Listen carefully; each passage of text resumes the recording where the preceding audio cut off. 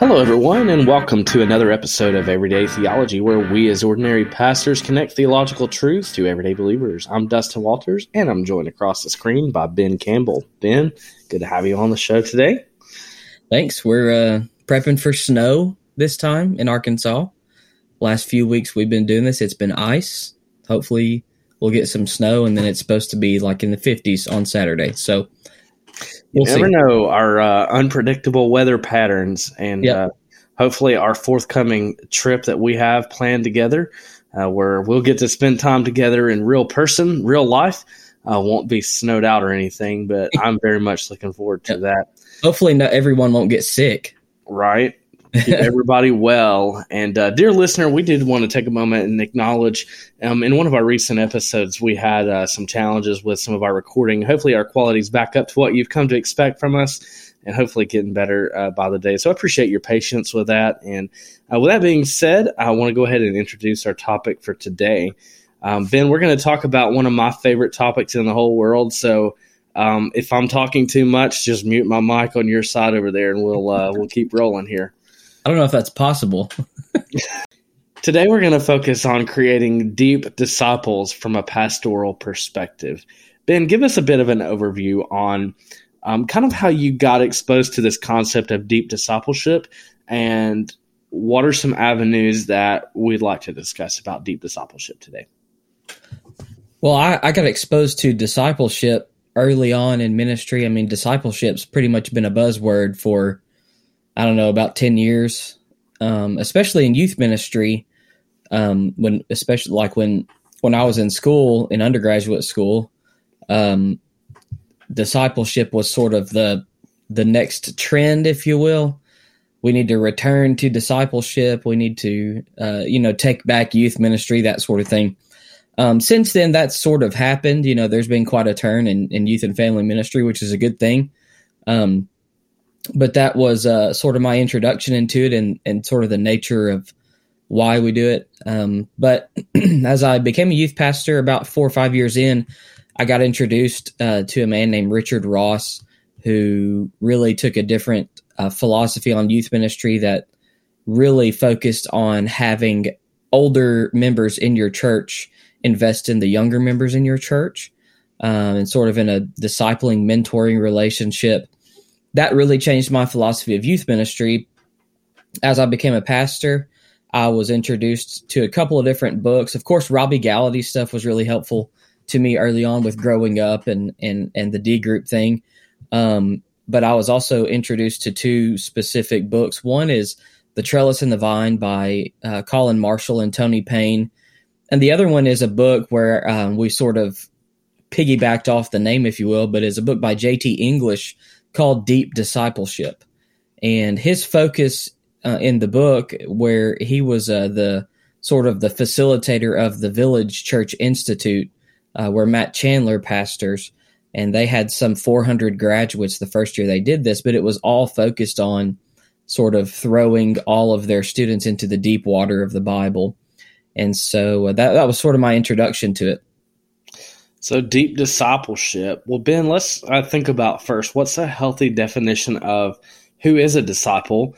And then I want us to consider what's different from a deep disciple and a not deep disciple, or is there a difference? So what would you kind of say is foundational for your definition of discipleship, which I think we could both probably have our own definition of, but I'd be interested to hear what your definition is of discipleship. Yeah, we didn't discuss this before we came on, so I guess we're about to just reveal ourselves here. But so I honestly think that discipleship is very overcomplicated. I think people overcomplicate discipleship when it comes to church ministry and church work. I just think people complicate the definition and the process and the ministry altogether. I really like Mark Dever and his definition of discipleship. He says that your discipleship is your own following of Jesus. That's what discipleship is. It's how you follow Jesus. And discipling is pleading with others to follow Jesus. And that's really what discipleship is. it's following Jesus and influencing others to follow Jesus as well. I appreciate that definition, Ben, and the element of personal walking with him. There's an old Greek word that I know that you're familiar with, that New Testament word, peripateo, just means to walk about. And that's used often about following God and walking as disciples. What do you think about this definition? Discipleship is helping others follow the historical Jesus of the Bible through a reproducible process. Yeah, absolutely. I mean, that's basically the same thing of what I said, probably better worded. but yeah, the ultimate goal of discipling is to, of course, make more disciples. That's what we do. So, but you asked the question, like, is there such thing as a shallow disciple and a deep disciple? Sure, probably so. You can be a disciple and not really make disciples. Now you get farther down the line, you do that as a pattern for years and years and years on years. Maybe there's some questions as to whether or not you have genuine faith and all of this, but the true test of discipleship is rooted and grounded in whether or not you replicate and you multiply. I think that's so pivotal for us to reflect on and understand. So, just to be clear, we're not saying that one can be something other than a disciple and be, a child of God. There is an expectation that we're either becoming more like Christ every day, or we're becoming more like the old man, and we should become more like Jesus as people who claim to follow him. Going back to the original meaning of the word disciple, is just a follower, a learner. So this is kind of an obvious question, Ben, and hopefully our listeners won't be too frustrated by this. I love obvious questions. What is the biblical foundation for making disciples? Well, really, I mean, it really goes back to the Old Testament. I mean, it's all of the biblical narrative is disciple making. A lot of people who write on discipleship now reference something called the Jethro model, where Jethro encouraged Moses to take his group of leaders and invest in them for them to invest in other groups of people and so on. And that's basically what it is. But again, ultimately, you have the Great Commission passages, Matthew 28. You have one in Mark 16. You have one in Luke 22 or 24, I believe. And then you have one in John 20. You even have Acts 1:8. You will be my witnesses. And so Jesus commissions the disciples to make more disciples. Paul in his ministry is very emphatic on training younger men to carry on the ministry, which I think is vitally important for ministers today as well. And that's the pattern we see throughout the scriptures, especially in New Testament times, obviously. But you can even go back to the Old Testament and the way that people were raised up and Israel worked and different things as well. Which you capture so many important truths there. One of the things you mentioned there at the end about the role of the family, and that's why we would affirm wholeheartedly, what Deuteronomy 6 says about raising up the family, because that's the primary place. We definitely appreciate that hero Israel, which has been referred to as the Shema. It's just something that became part of the corporate identity of God's people in the Old Covenant. Actually had an opportunity when I was at New Orleans Baptist Theological Seminary. One of the professors there, Dr. Charlie Ray, there's like 3 of those Dr. Charlie Rays, and they all work for New Orleans Seminary. Yeah. I had the older and wiser Charlie Ray at one point in time. Anyway, he wrote a doctoral dissertation on the book of John, and actually he traced discipleship. And one of the things he points out is that you've got discipleship happening in the time of Isaiah, possibly with Ezekiel and some of the others. But it was simply a process of bringing others alongside to follow God with you in a reproducible way. Now, you captured the fact that Paul, Ben, you mentioned that Paul was all about making disciples, follow me as I follow Christ. As you shared that, I was thinking about 2 Timothy 1 and 2. So I'm going to read that real quick for our listeners. And it just says this: "You therefore, my son, be strong in the grace that's in Christ Jesus, and the things you've heard from me among many witnesses, commit these to faithful men who will be able to teach others also." The idea that Paul gives us there, and then again in Titus 2, is that we're passing on what we have received, though unworthily. We're passing on that which we have received. What would you say is the connection between biblical disciple making and Christian doctrine? I think there's a massive connection between discipleship and theology, where really what you're doing is the whole process of discipleship really comes by investing the Bible into people, investing the gospel into people. That's what Paul says to Timothy: "You commit to faithful men what I have entrusted to you, who will then teach others also." There's this is why I think people overcomplicate discipleship.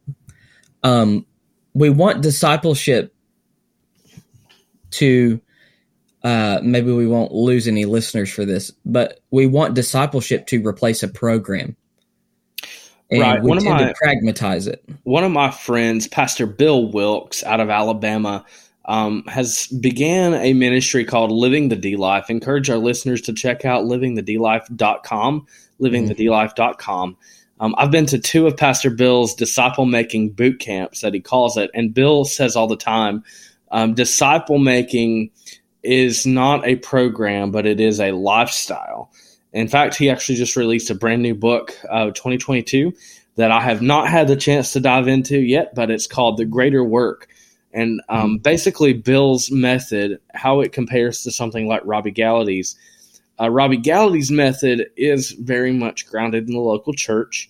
Pastor Bill's method can be in the local church, or it could be in the high school, or in the men's group that meets at Chick-fil-A or whatever. Mm-hmm. Bill's intention and what he's trying to do is bring the word into it, where curriculum has a value. We believe in Sunday school curriculum and we think that it's helpful. But there is another layer of discipleship, and I think, Ben, you did an excellent job bringing this out in your blog, that discipleship's not just going to Sunday school or going to Wednesday night Bible study. There seems to be more to that process than just simply going to a class. Right. And that's why I think we overcomplicate this. I have found in my talks with other pastors and my understandings with other church ministries that what people tend to do is say, we don't want to be pragmatic, and then they implement a discipleship program that's like a 12-step program to get them involved in the service of the church. And what we've actually done in doing that is we've just thrown the program out with the discipleship bathwater is all we've done. And what we do when we replace that, our discipleship with something, or our programs with discipleship, is we're still prioritizing the method over the message. If you look back to Scripture, and this is where I think Marshall and Payne's book is super helpful, because all throughout The Trellis and the Vine, the entire message of the book is people, not programs. Because ministry is just going to be messy. I guess maybe pastors just don't want to, deal with, try to avoid the messiness of ministry. I know we all try to do that. Like, none of us want to deal with people's problem. Well, I shouldn't say that, because if you're in the ministry, you're going to deal with people's problems, but we like to avoid it if we can, right? But if we're going to have biblical discipleship, it's through people. It's investing into people. It's not having a 5-step program to say, like, hey, do this, and this, and then you'll be a disciple, right? It's investing the Scriptures into. Think about the analogy that Scripture uses all over. The Scripture uses agriculture as analogies for this. John 15 is an example. I am the true vine. My Father is the husbandman. He says, if any branch that does not abide in me, does not bear fruit, he prunes.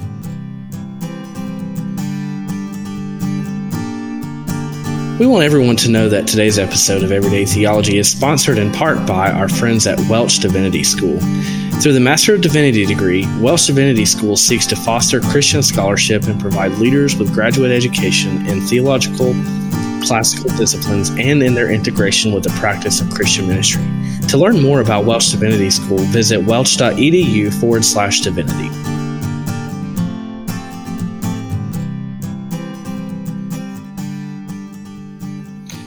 That sort of reminds me, Ben, was it William Carey in history who said, I can plod? Yeah, that's right. Yeah. It's simply that work of discipleship where you're saying, listen, it's not up to me to change somebody. The Holy Spirit does that. My job is to keep plodding. It's kind of like Paul said in the Bible, I planted, Apollos watered, but God gave the increase. What we want to see in our churches, sure, we want to see our church pews filled again. Ben and I both want to see revival, but not just from a numeric perspective. We want to see people living out their faith and their job at the bank or their job, in a construction company or, working at Walmart. What we want to remind our listeners of is that no matter who you are, no matter what you do, whether you're a full-time pastor or whether you're just a layperson in the church, God is calling you to fulfill the Great Commission, which sadly, Ben, it has become the Great Omission, where we treat it as the great option to make disciples. By the way, I was privileged this past week to attend Forum Conference at Welch College. We had Dr. Harry Reeder come in from Briarwood Pres, and he's famous for writing the From Embers to a Flame. Highly recommend that on church revitalization. Dr. Reeder preached, and he said, you guys know what everybody emphasizes as the main controlling verb in Matthew 28, which was go, right? Ben, we've heard those sermons our whole life. But being the ordinary pastors that we are, we now come to understand that the main verb is making disciples and everything else is just a participle.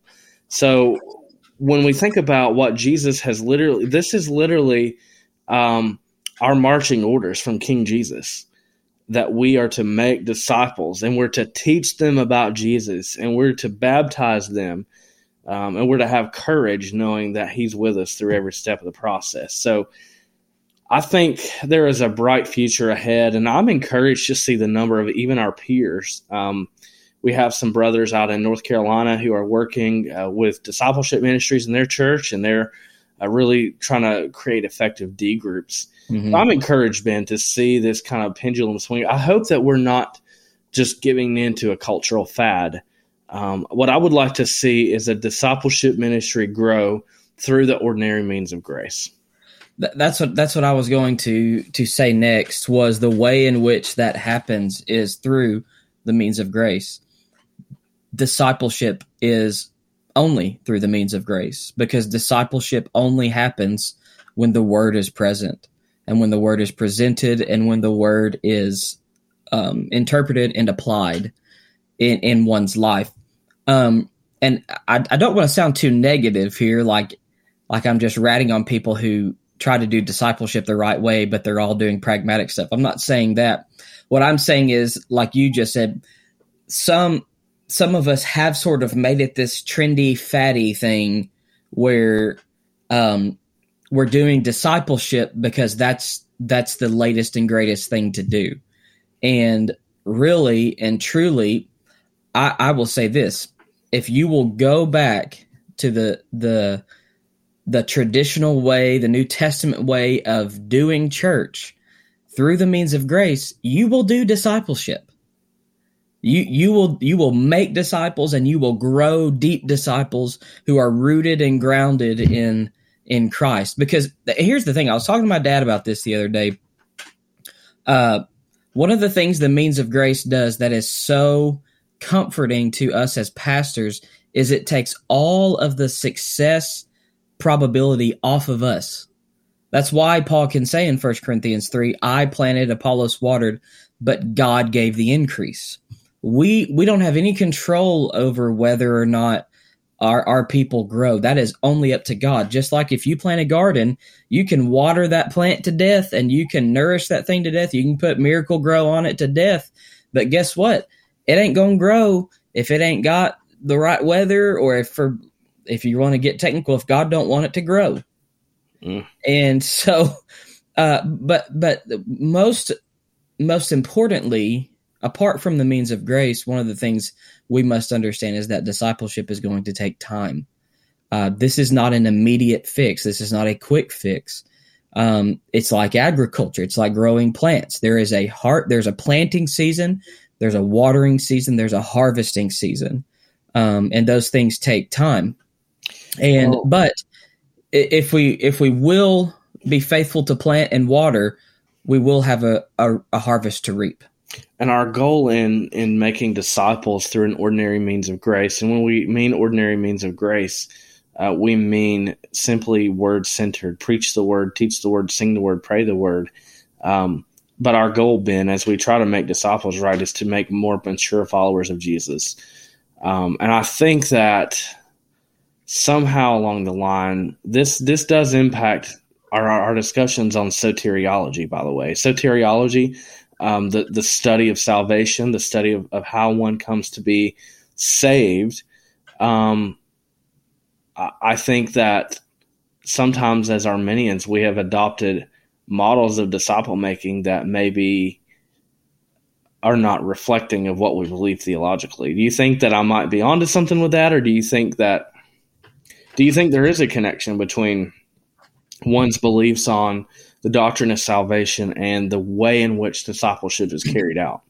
Well, sure. I mean, if we're going to believe that the conditional element for perseverance is faith, it would probably be wise for us to continue to nourish the faith in those who are under our care, so they don't fall away. Yeah. I mean, Hebrews seems to be written to Christians who were tempted to go back into Judaism and tempted to forsake all that they had known in this new way of Christianity.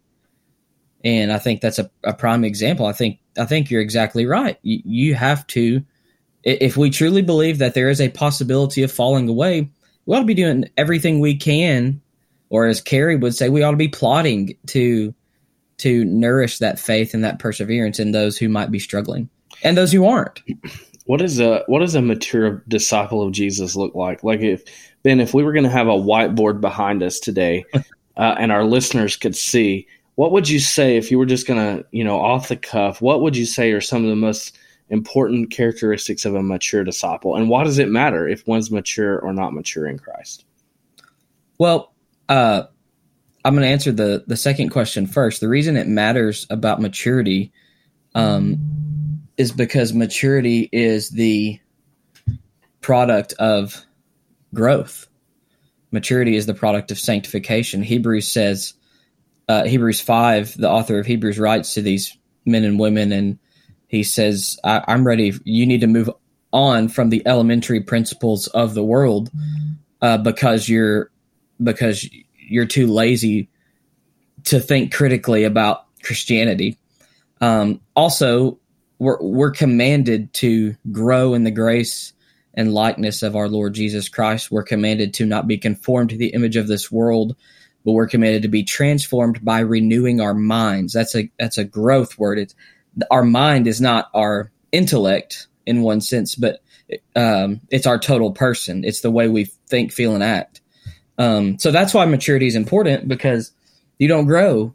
You don't get to maturity just by like knowing a bunch of things, but it's by growth. So what does a mature disciple look like? Well, I mean, like you could really just say like, hey, he's like they embody the fruit of the Spirit. I mean, really like love and joy and peace, patience, gentleness, meekness, faithfulness, love. I mean, all of those things are characteristics of true disciples. But I would say above like the basic Bible answer of fruit of the Spirit, they act like Jesus type stuff. I would say number one, they love the Word. And I would say number two, they love the church. That's good. And I would say number three, Which, by the way, if we can pause on 2 for a second while you're thinking about 3, there is a growing a trend where people are really buying into Lone Ranger Christianity, where me and Jesus are fine. I'm walking as a disciple of him, and I'm good, but I don't ever go to church. Yeah, that's not biblical. It's actually impossible to do. Number 3, I would say, though, is humility. True disciples of Christ think more of others than they think of themselves. We're always out for the good of the other person. Philippians 2, do not think of yourselves as highly as you think of other people, Paul says, and then follows up with, have this mind among yourselves, which is also in Christ Jesus. Because, again, that's the way of Jesus. Jesus thought of us as sinful, depraved human beings, loved us enough to forsake all of heaven to come and be obedient unto death, even death on a cross, and all for our salvation. And again, a mark of a mature disciple, loves the word, loves the church, is humble. I would say, fourthly, again, it makes other disciples, makes disciples. I love the reproducing element. Many others, as you pointed out earlier in the episode, like Robbie Gallaty and others, have emphasized the role of multiplication or replication in ministry. What an ordinary means of grace approach to discipleship does is it allows you to factor in cultural differences. If you're going to make a disciple in Spain or Tokyo, Japan, that's a little different than in South Central Arkansas or Middle Tennessee. Yeah. But, Ben, I think what we're both saying is if we're going to make disciples the way of Jesus, then there will be some cultural things different, but because they're ordinary means of grace, it's not a cookie cutter like the mega church growth movement. It is a process that's rooted in the Bible and then going back to the connection between evangelism and discipleship. So as an ordinary means part of ministry, disciple making is simply putting people in an environment where they can grow and thrive in a biblically God-ordained way. There's a lot to that. I'm sure that we can unpack more and more, but I think as we kind of get closer to the end here, it's helpful for us both to maybe talk briefly about 1 or 2 resources that we have found, Ben, to be most helpful in our own journey to making disciples. Yeah, other than Scripture, of course, I would recommend Robbie Gallaty's book, Growing Up. I think that's a good resource for discipleship groups. Again, you don't want to read too much into it to pragmatize discipleship, but he has really good stuff on how to sort of make that work and the accountability aspect of discipleship. If I had to recommend one book and one book only, it would be The Trellis and the Vine by Colin Marshall and Tony Payne. Also, I would throw in Dietrich Bonhoeffer's Life Together. Can't believe you haven't mentioned that yet, Dustin. But I was trying to behave myself. Bonhoeffer is my favorite pastor, and I've been trying to develop my library on his works. Fortress Press recently started a project where they're basically creating a more academic New American Standard Bible version of the Bonhoeffer works. And so his Cost of Discipleship, which is commonly what it's called, but simply discipleship is what Bonhoeffer called it. And then again, his Life Together, I think, is also another good book on discipleship as well. Yeah. Yeah, but hands down, The Trellis and the Vine is probably the best book, because it's not just a book on discipleship. It's a book on ministry that lasts. Right. Well, and I go back to what you said about The Trellis and the Vine. I read that when I was serving as a lead pastor in Indiana, and Payne and Marshall kind of advocate the idea that we spend a lot of time working on the trellis to make things look pretty, but we really need to get down to doing vine work. And that's what we're called to do as pastors.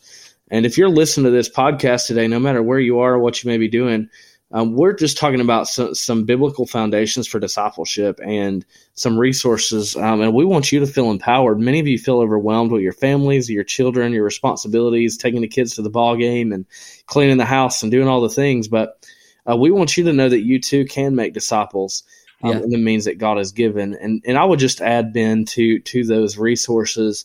You mentioned about the trellis and the vine. You mentioned Bonhoeffer. I would also like to recommend our listeners to a book called Together We Equip. Together We Equip is a book on how disciple-making ministry impacts every other ministry in the church, like children's ministry, youth ministry, and so on. One of my mentors at New Orleans Baptist Theological Seminary, Jody Dean, actually wrote a book. So it's called Together We Equip. I highly recommend that. And then, of course, my friend Bill Wilkes just released a new book called The Greater Work. Highly recommend that. So, well, dear listener, we hope these resources have been helpful for you. And there's many more. If there's any way that we at Everyday Theology can help you in your disciple-making ministry, Ben and I are just ordinary pastors. Ben serves as a lead pastor. I happen to serve as a discipleship and connections pastor. But, dear listener, we don't have everything all figured out either. But we do want to capture the importance of maturing disciples of Jesus in the biblical way.